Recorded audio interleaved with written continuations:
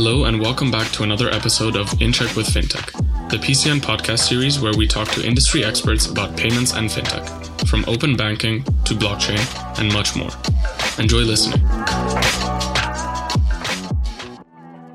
Thank you very much for joining the podcast, Eduardo. It's really great to have you on the first iteration of this kind of topic that I am the host for.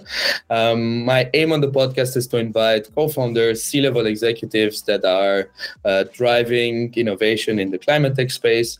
And this is a topic that I've been interested in since university when I was researching sustainability in the travel industry.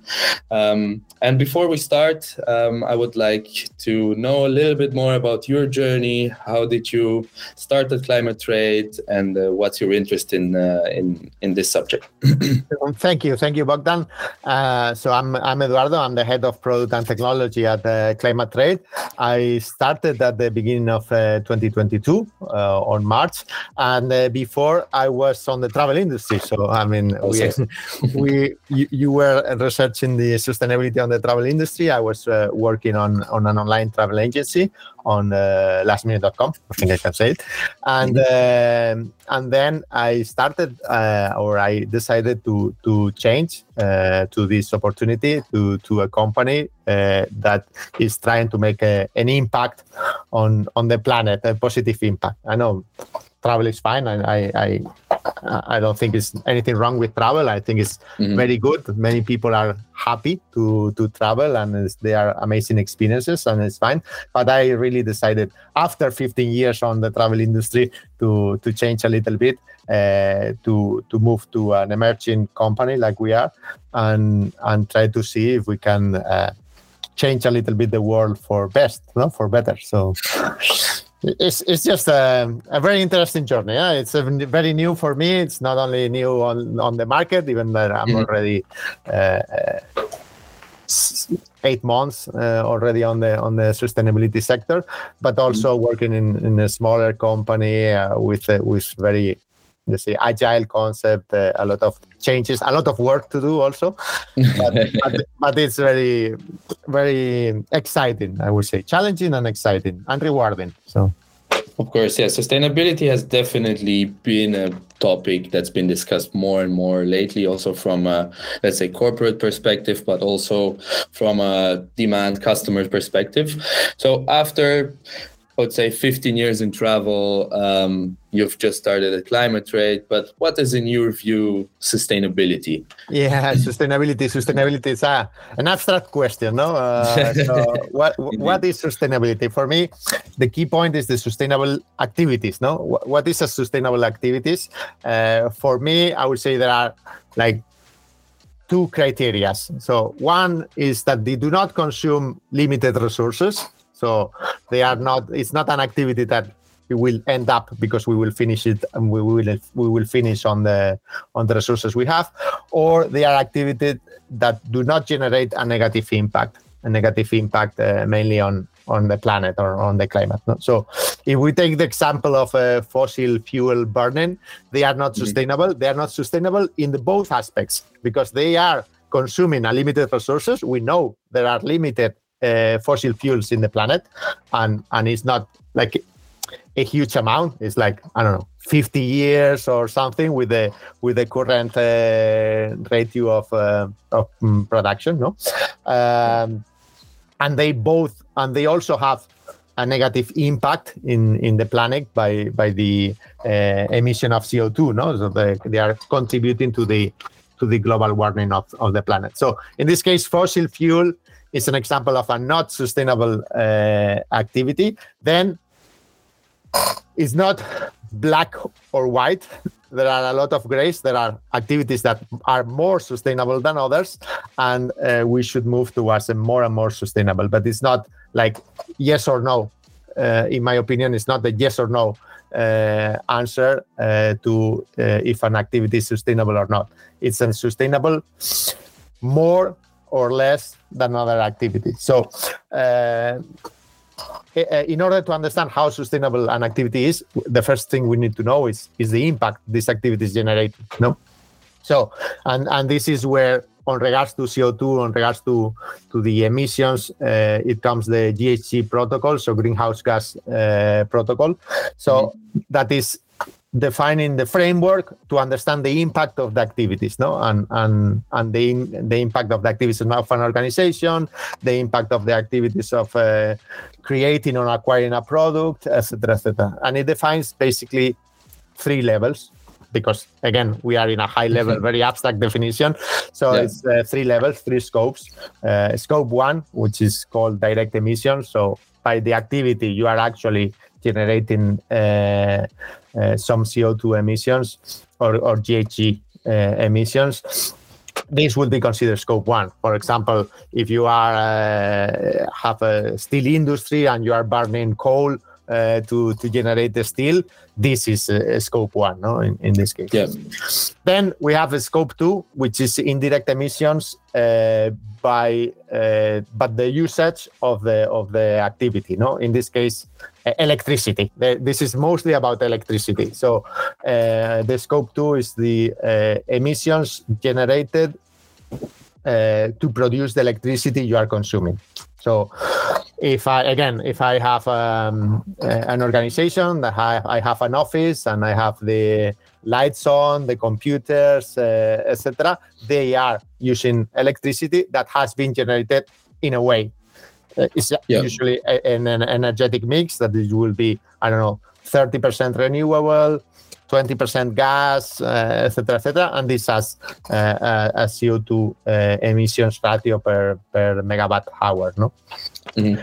And then we have a scope 3, which is probably the more abstract scope that we have, because it's related to indirect emissions, but uncontrolled by the activity. So mainly suppliers, customers using a product, the employees of a company where they are going to the work, for the ones that go to the office, etc., etc. No? So these are the scope 3 emissions, which are the most challenging to measure, no? But to manage. With these 3 scopes, I think we can understand the impact of an activity, the impact of an organization, which at the end is a set of activities and so on, and then we can understand if it's a sustainable or not, or it's not sustainable activity.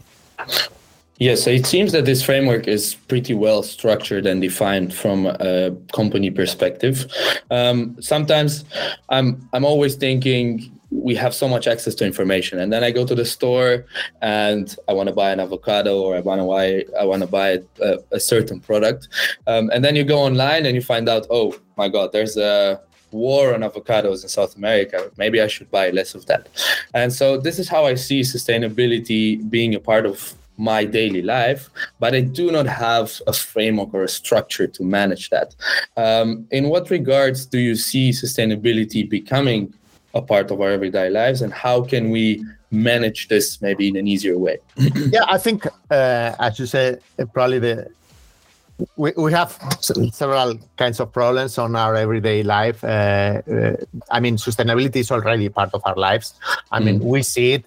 It's not only about the information that you mentioned, that we have the origin of the food that we are acquiring. We have the energy rating of a refrigerator if we want to acquire, etc., etc. But we do it on every activities that we do in our daily life. No, we do recycling, and this is actually a very sustainable activity. So we are creating or making activities of consuming, our cans, our Coca-Cola drinks, etc., more sustainable rather than throwing out in the street the cans. No, but yeah, we are missing somehow structured information or information that is understandable. No, we see many products, for example, now even more and more, because this is quite an ongoing trend of claiming to be, net zero emissions product or new carbon neutral products, etc. And we really need to probably go deeper. Maybe not as an individuals, because we cannot hope that everybody will understand all the aspects, but on the regulatory aspects, on the governments, on the regulatory, especially on the European Union, to ask for some justifications, to ask for some proofs of the products that are actually claiming to be net zero, claiming to be carbon neutral. And that passes by auditing of a third party saying, okay, you are claiming to be net zero, to offer a net zero product. Okay, how did you measure the impact? How are you reducing the impact, and which is your plan, and how you are offsetting the kind of emissions that you cannot avoid in this case. So that's why it's important that there are, let's say, third-party validators or some regulatory constraints and requirements, basically to ensure that you are receiving rightful information and it's not fake advertising. Yeah. Have you seen actually the demand from customers, so direct consumers, increase for sustainable options? Are people looking into if companies are audited by three parties, and are they evaluating their choices more and more? Yeah, I think the increasing demand of sustainability, it can be classified in two aspects. One is for information. That's the basic, which is what you were mentioning. I want to know if the product, if the service that I'm acquiring, which is the impact on regards to sustainability. And then once you know the impact, then you want options. Like, okay, I want to buy, a refrigerator. I want to have sustainable options. It's not like, okay, this is the impact, but you don't have any kind of choice, no? And this is what it is, and you have to take it. Now, the consumers want more and more sustainable, the possibility of having or acquiring sustainable options, no? It's not only market studies that we've seen, etc. We do have examples with some partners we work with, where we introduce the possibility to offer sustainable options. Sometimes it's mandatory, sometimes it's optional for the customers. But even when it's mandatory, we've seen increasing conversion rate, which is basically the proof of the customer satisfaction, let's say, or customer wanting to have this kind of products, no? And not only customers, because we are here speaking much about end customers, but this is a growing trend also on the corporate and financial world. No, we've seen this on investors, where investors want to decide where to invest, and sustainability starts to become a decision factor. There are many investment funds, etc., which have some targets of investments, of green investments, etc., but also on corporate partnership. I mean, we spoke about Scope 3. If you have a big company that is worried about Scope 3, all your supply chain, all your commercial partnerships, you will be demanding sustainability information and a sustainability strategy, so you get your own Scope 3 improved. No, if I hire a supplier, I want the supplier to worry about sustainability, so my Scope 3 it's improved by them improving their sustainability targets. No, so it's a growing, let's say, growing demand in all aspects. So end customers, commercial partnerships, and also investments. No?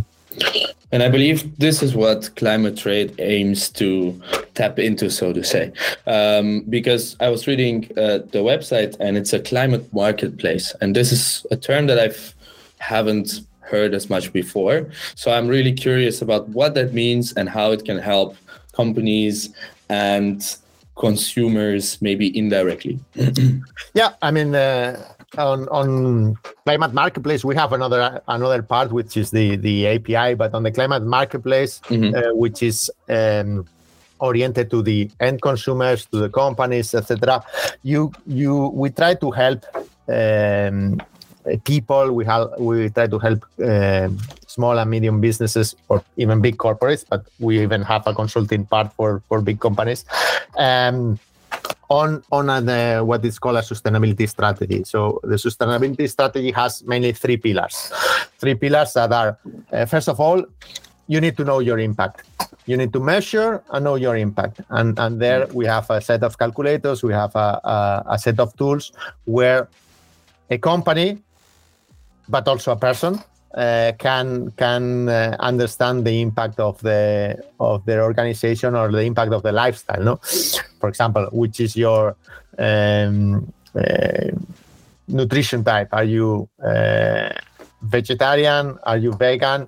There are studies where this kind of lifestyle has a lesser footprint than other type of diet. No, do you have a car?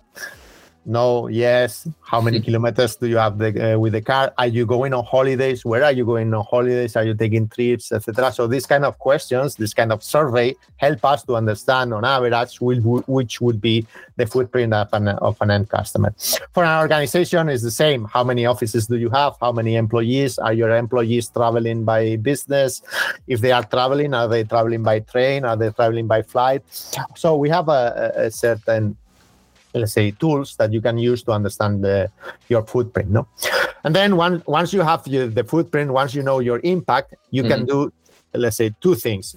Well, you should do two things actually. It's not one or the other. No, you actually need to do. The first one is to reduce the emissions.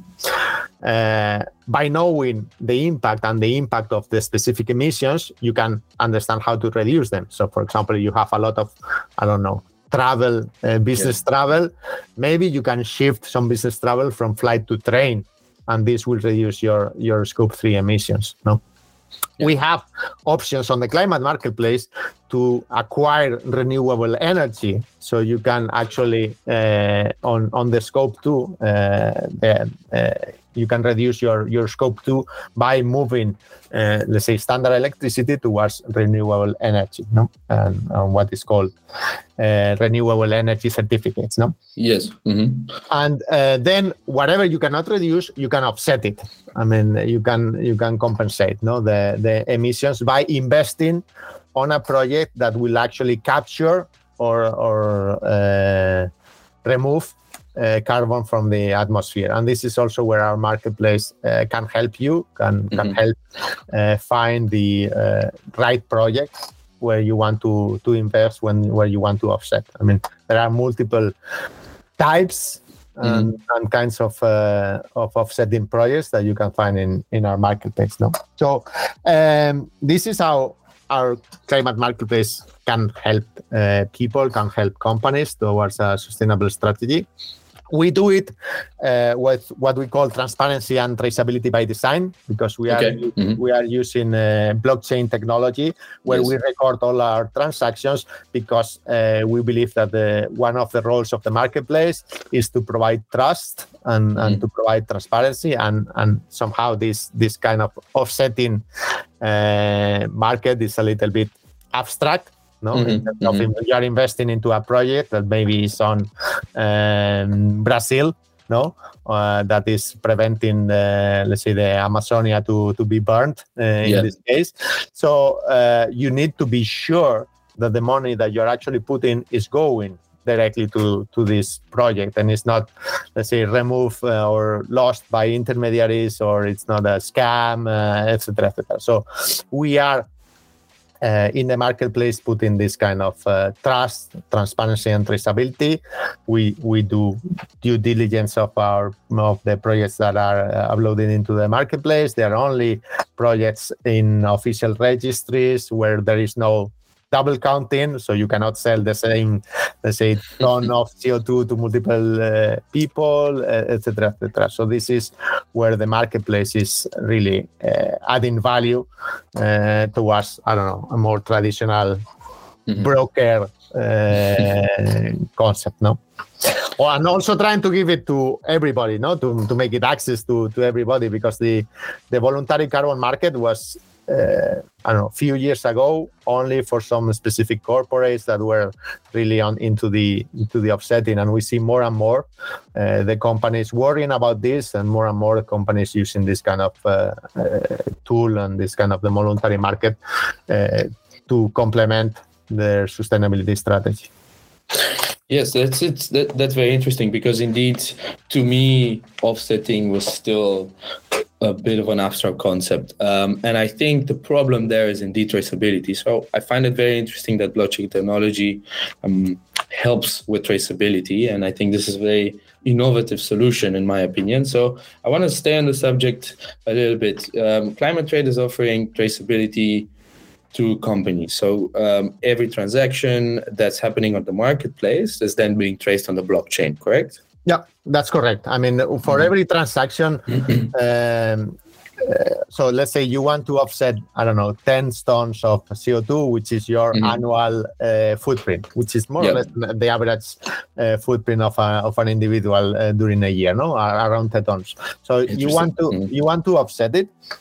So you go to our marketplace, you choose a project, say, hey, look, I have I was on this summer in India on holidays and really want to invest there because, I don't know, this project is offsetting my 10 CO2s, but it's also helping the people there to have a sustainable way of living, and is fighting against poor, etc., etc. No, we have also the projects are typified with the Sustainable Development Goals by United Nations, so you are able to understand, the SDGs, so you are able to understand the impact or other kind of impact. No, so okay, you decide to put your 10 to offset your 10 tons in that project, which is, I don't know, $5. So you are going to spend $50. I mean, we are not talking about a huge amount of money. You are going to spend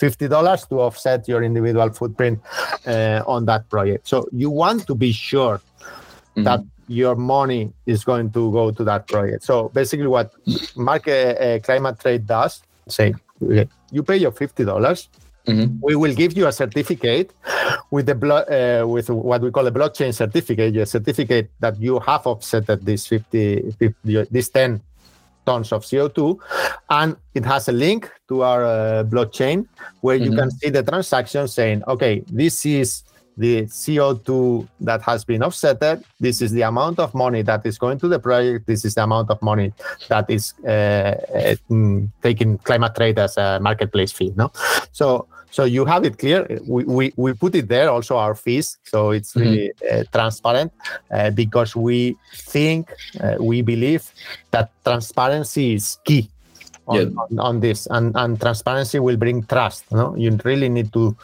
trust that the money is going to the project developer. On the other side, we work with the project developer saying, hey, you got this, I don't know, out of the $50, maybe we get the $5 fee and they get $45. Everything is clear on the website, so we don't hide, and we don't hide anything. So this $45. So we tell these project developers, here, Bogdan has wanted to offset 10 tons of CO2.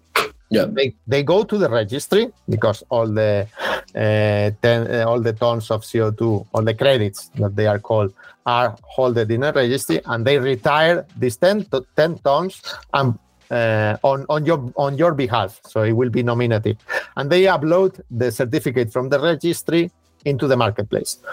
Only when they do that, we transfer the money to the project developer. So we are holding, saying as a trust guarantee, saying you need to retire, you cannot sell twice, you need to give us a retirement certificate on the registry to the name of the person or the customer that's actually retiring the credits. So we are acting as a trust holder or a guarantee between the transaction, between the customer and the project developers. So that's also, in this case, it's a little bit like Airbnb in this case, where from the host and the people that wants to rent a house. No, it's Airbnb that is actually putting this kind of trust. We are doing the same on the climate market.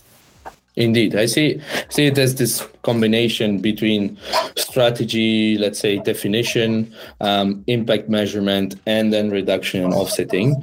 How does the Climate Trade API come into place? Yeah, I mean, our API, we mentioned about the marketplace. You can go there, offset your activities, etc., etc. But there is an increase in demand. We spoke about the need of having information of every product, every service that an end customer acquires. No? Yes. And this is where the API comes into play. Our API is meant for companies to offer to their own customers carbon footprint information and the possibility to offset the footprint of every product they are offering. No? So this is where our API plays the role. As any company that is offering a product, I don't know, maybe you have a shoe shop. Mm-hmm. We have an API to calculate the footprint of, shoes or the delivery or whatever you want to calculate, and you can inform your customers. So every time a customer goes into your shop, you make a question to the API. We provide you the information of the footprint of that specific order or delivery. And then we also have, through the API, the possibility to offset. So you can also offer to your customer the possibility to, hey, do you want to make this shipment or this delivery carbon neutral for 30 cents? Yes, no. If they click yes, you are actually able to offset this specific product, this specific delivery through the API. No? So we are trying to make this kind of network effect, no, mm-hmm. on where I think technology is very, very important, where all the companies are actually offering carbon footprint information and sustainability option on every service they are offering. So it doesn't matter if you have a shoe shop, if you are offering payments, if you are offering, whatever, insurances, travel, trips, whatever you want, we can potentially calculate the footprint and then allow you to offset that product. No? So you can really offer carbon neutral products in this case. So what is the impact of payment or fintech companies in this case from your experience? It seems like payments is something that's just online, and maybe impact comes from, let's say, company costs, maybe offices or something like that. But it's, I think, an interesting subject to look on how the financial industry can help with impact reduction and net zero in the future. Indeed. I mean, mm-hmm. we have the concept of a scope 3, so we need to understand if the footprint of the customers that are acquiring a specific product, it can be considered scope 3 of the financial or the payment companies that are actually facilitating the transaction of that product and service. But at the end, fintech, banking, or in general, money mm-hmm. is part of most of our activities. I mean, indeed.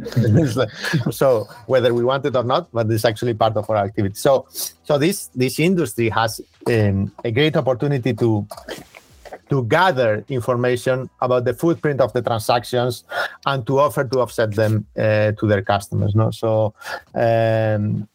And actually, they would be reducing their scope 3, by the way. Mm-hmm. So we do have an example of a bank in Spain. We work with a bank in Spain that on the banking app, they are checking all the credit card transactions, calculating the footprint, and offering their customers to offset it. How can you say, hey, but how can I calculate the footprint? Because the transactions usually has a type. In the case of a credit card transactions, it's called merchant category code. So you are able mm-hmm. to understand where your customer is spending the money. Once you know where the customer is spending the money, there are studies that correlate the amount of money spent with the footprint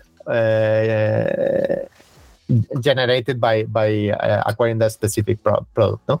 So it's not high accurate, in terms of, okay, I'm spending, I don't know, $50 on food on a grocery store.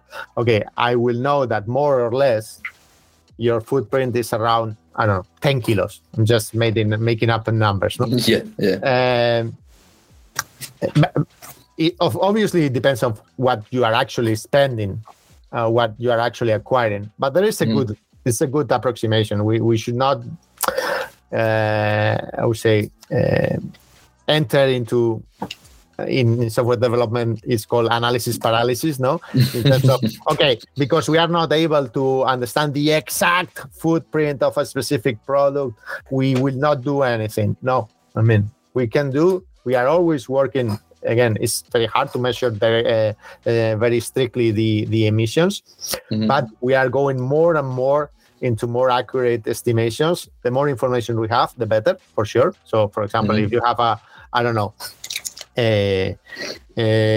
merchant category code that is car rental, and you know that you are going to spend $200 on car rental, hey, you know more or less the amount of days. Maybe you are going to stay 3-4 days on car rental. Average kilometers will be 50, 60, 70. So you are able to understand the footprint of this transaction. So with this information, we have the footprint, and then we are offering the customers the possibility to offset it. No, so this is what we are doing with a bank in Spain. It had good traction. So I don't know. Maybe imagine that you own PayPal, and of course you are very rich. But on every transaction that every, let's say, company and e-commerce that has integrated PayPal is able to understand the footprint and offer to the end customer the possibility to offset it. The reach that these payment companies have it's amazing, no? Because by just having only PayPal integrated or only PayPal offering this option, you are reaching hundreds of thousands of shops that you are actually proposing the food, informing about the footprint and proposing to offset it. So that's why it's very, very interesting, the fintech, the payment, etc. We saw also that there are investors that are demanding this kind of information, which is another line of evolutions towards the fintech. If you are able to provide this information to investors, there will be more and more generating this kind of snowball effect that more and more investors will be demanding this kind of information. So we move together, and we move faster towards a solution on the carbon or the global warming problem, no? Towards the goal, yeah. But going back to blockchain, of course, traceability on the blockchain is, I think, one of the main, let's say, USPs and features that can be used in this case. And yeah, with the risk of going a little bit towards impactception, I was wondering how impacts of using blockchain for traceability and using, for example, different APIs that are integrated is, or what their impact is as well, and if that's measured in itself. Yeah. We actually choose our partner on blockchain very carefully. We are using Algorand, which is on regards to blockchain technology, one of the cleanest. Still, there has some footprint, and of course we are working always with in the case with Algorand to offset the footprint of the network. But this is the kind of election that every company, every customer is demanding more and more. No? So there are like a big amount of blockchain networks there that you can select. There are many factors. I don't know, price, easiness of integration, etc. But sustainability should be also a factor to decide, and we choose Algorand because of this. One of the main reasons is because of the, let's say, sustainability. Because it's not only offsetting; it's also about reduction. And if you optimize, in this case, all the verification processes, all the algorithms on the proof of stake, etc., of blockchain technology, the less computation you need, the more optimal it is, the better it will be on regards to climate. No, so if you need less and less processing power, so if you optimize your algorithm, you are also helping your pocket because you will spend less money, but also you are also helping on climate, no? Because we will be consuming less energy and we will reducing our footprint. So this is one of the reasons we choose, let's say, blockchain, and we are also always looking at the footprint of our own organization. Let's say you need to lead by example, and we are quite a remote working company, but we do have an office, so we measure the footprint of the office. We have our network on AWS or our platform is cloud, but we also measure the footprint of our own operations and try to optimize, reduce. And then what they cannot be reduced, we offset it. Yes, that's great. And what you also mentioned, and it's interesting to me, is remote working. In my view, and also working in recruitment, consulting on recruitment, and let's say work culture. This is, first of all, remote working is very attractive to employees, to future employees, but it's also good for footprint reduction, also reducing costs. How do you see this trend? In which direction do you see this trend going? I mean, there's voices. For example, Elon Musk, I know, is not a supporter of remote work. And what do you see? Do you see it as negative? Do you see it as positive? Where do you see sort of the future of work going in this sense? Yeah, I think Elon Musk said he's favor of remote working only after you actually work it on the office. So it's probably a different kind of remote working. No, I see it a positive trend, especially on technology. I mean, I think technology is a very suitable industry for remote working. It is true that with the pandemic, we moved forcefully on to remote work in many companies that were not prepared, and we saw a huge increase, for example, on the value of the companies that were actually providing tools for remote working, like Zoom, Slack, etc., etc.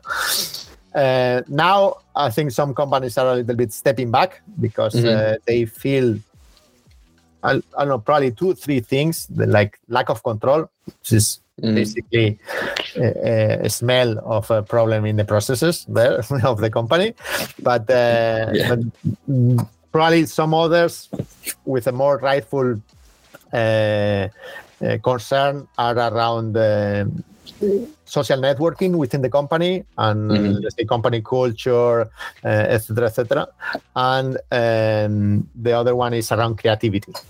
So to have joint creativity that is searching more in meetings, etc., etc. So I think remote working, it will stay. And I think it will become more and more, I would say, in terms of percentage of people that are actually allowed or can work remotely, even fully. And then we will see also tools or processes within the companies trying to mitigate the flows on social networking or on creativity. No, I mean, we are seeing more and more tools that are trying to help online working, online creativity. I use Miro, for example, or other tools that are actually meant to try to keep on the creativity while still being on remote working. Then on social networking, there will be more and more probably team building activities, etc., etc. No? So you are really feeling part of the company, part of the company culture. No? But remote working again has so much benefits that these things. It will not be a problem on creating or being on remote working, but we as a as the world, let's say, we will be working towards mitigation of the problems of the remote working instead of removing the remote working, which I mean, some people like Elon Musk seems to do.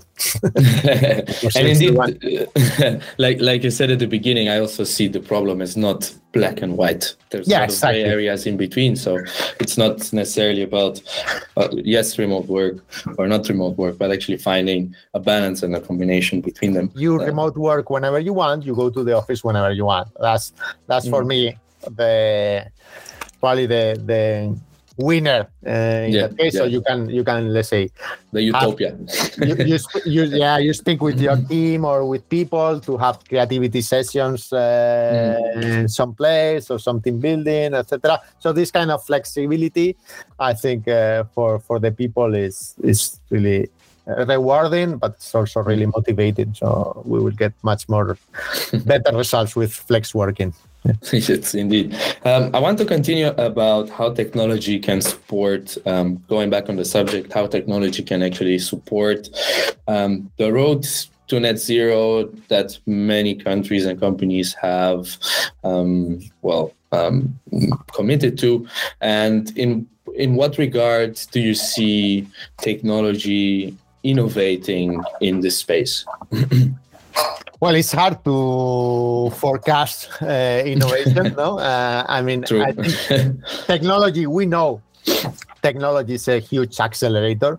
We know the concept of network effect. We know the concept of snowball effect, etc. So I think technology will help bring sustainability to every house, let's say.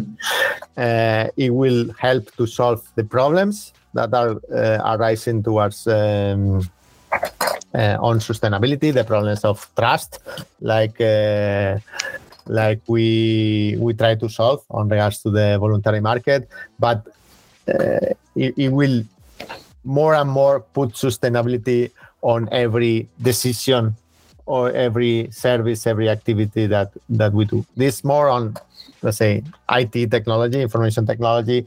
Of course, we will see in the future about, green hydrogen, which is very promising to replace some, especially mobility challenges on ships, on airplanes, which are still, let's say, problems to be solved.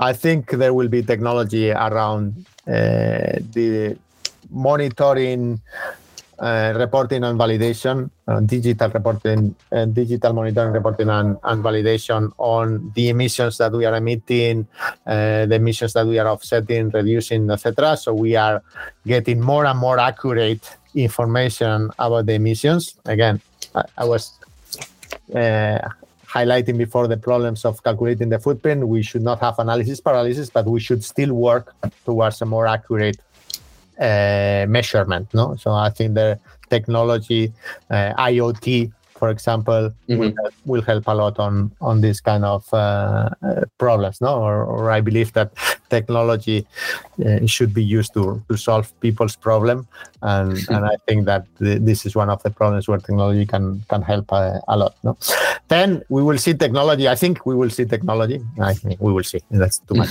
I think we will see technology helping also in other sustainability aspects. We are really focused on GHG, on greenhouse gas and global warming problem, but there are other sustainable problems. We have plastic as one of the, I would say, not emerging, in this case already consolidated problem, plastic in the oceans, etc., etc. We have biodiversity as something that we should keep within the world as a part of our wealth, part of our richness.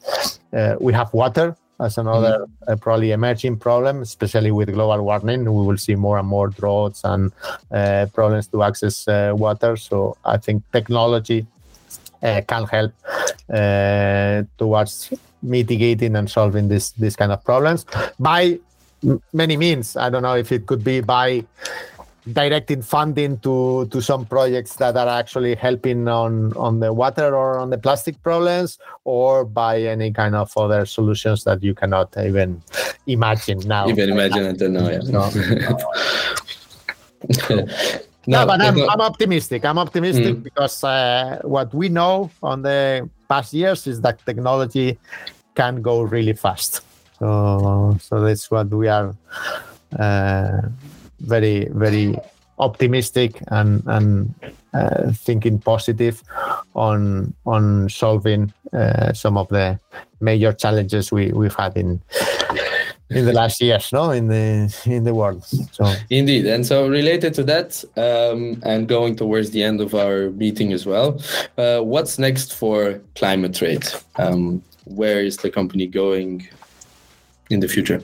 Well, we still have a lot to work. We're starting on providing both the people on the marketplace, the tools to understand their impact, the footprint, and also the possibilities to reduce and offset. We are working also on the API. We are saying that we can calculate, for example, a lot of things: trips, hotels, credit card transactions, and delivery. But there are many other things that we still have to calculate, and we want to work with the companies and see also the companies' needs in order to facilitate this to their own customers. So we will be also evolving the API. But we are a climate marketplace, or we aim to be a climate marketplace, not just offsetting, not carbon credits. So we do have renewable energy certificates. This is something that we will be evolving. We have other kind of projects, contribution projects, but our goal is to provide a place where you can find the solutions for any climate challenge. So the more challenges that will be there, if there is something on plastic, we will try to offer a solution on plastic. If there is something on biodiversity, we will try to offer anyone that is interested a solution or a tool to help on biodiversity. So this is where Climate Trade is going. We want to be sort of the Amazon of climate. Just to be a little bit ambitious there. No, very good, very good. How do you do the research on where are the problems? Are those insights from your customers, from your clients, or do you have a research team in place? Yeah, we have, I would say, three levels. So we have our UX and trying to understand the end customer needs.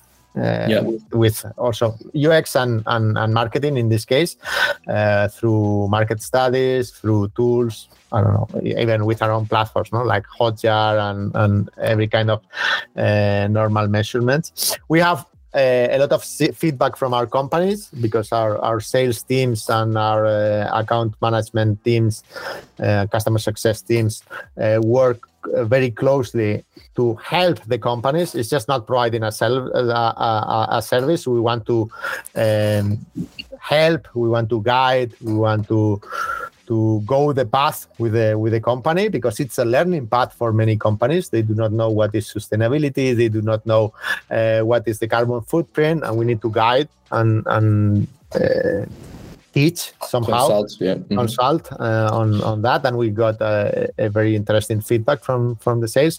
And we have also a team on the, let's say, we call the impact team, that is working with organizations. We are right now on COP27. We are on Egypt there. So we try to be on all the forums where these kind of problems are being discussed, and where ideas are thrown and tried out, etc., etc. So non-governmental organizations, any kind of forum there.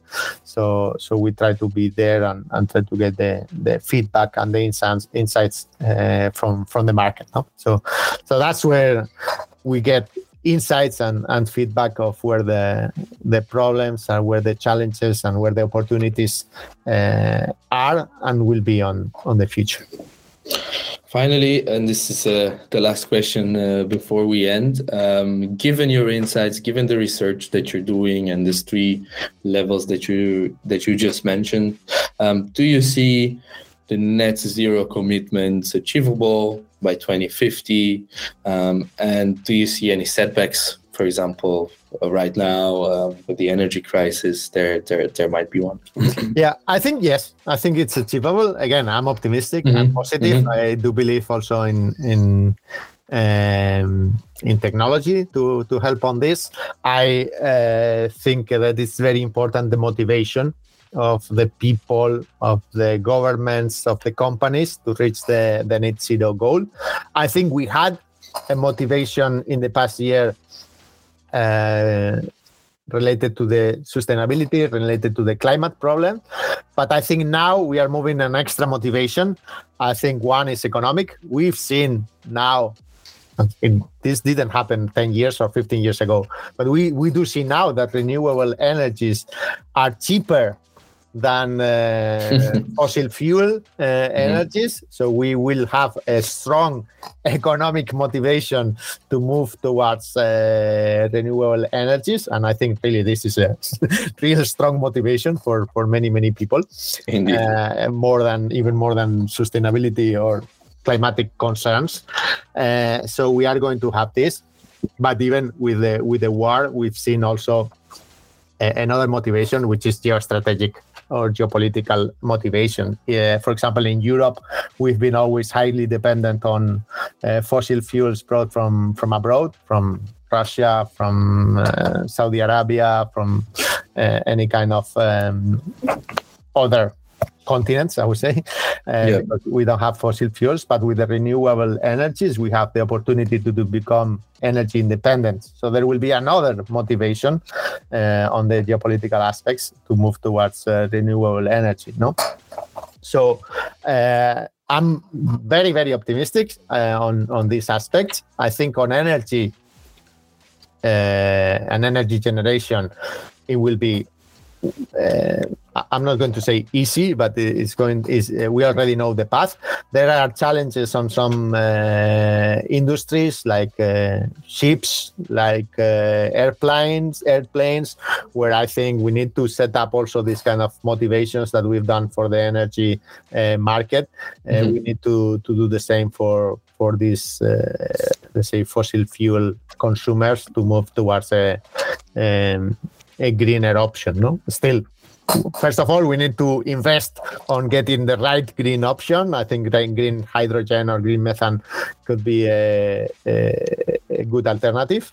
But we really need to set up this kind of motivations, just not rely on the goodwill of the companies on the sustainability problems, but really generate strategic or geopolitical motivations for these companies to move, and then facilitate the movements, no, from the government perspective. No, we've seen sometimes the governments are the ones that are starting to move, but then they are very slow or too slow, and they become a little bit of bottleneck on some progress. No, I mean, this can happen on energy, for example. Now the demand of installing renewable energies, etc., is so huge that some governments are struggling to provide the licenses, etc. So really, we need to be ambitious there and ask the governments not to become bottlenecks, and where there is this lack of motivations, generate the motivations for the private sector to move towards sustainability options. No, once this is done, I mean, if there is the right motivation, I do believe on people. I do believe on that we can achieve together a lot of things. And I mean, there are 18 years to 2050. There is a lot, but also very few. So we need to really get moving now, and we need to generate the right motivations. So we will be moving and evolving really fast, I think. Thank you so much, Eduardo, especially for this positive outlook. I've learned a lot, and I've seen many insights that will help me with the future. And I can only say that it's exciting to see, and I'm happy to see technology being able to drive innovation and movement in this space. Thank you for letting me speak, and it was really nice chat. So Thank you. Thank you for tuning into this week's episode of In Check with FinTech. If you enjoyed the episode, hit the like button and leave us a comment below to join the discussion. We'll be having more industry leaders soon, so don't forget to subscribe as well in order to stay updated with the latest episodes of our podcast.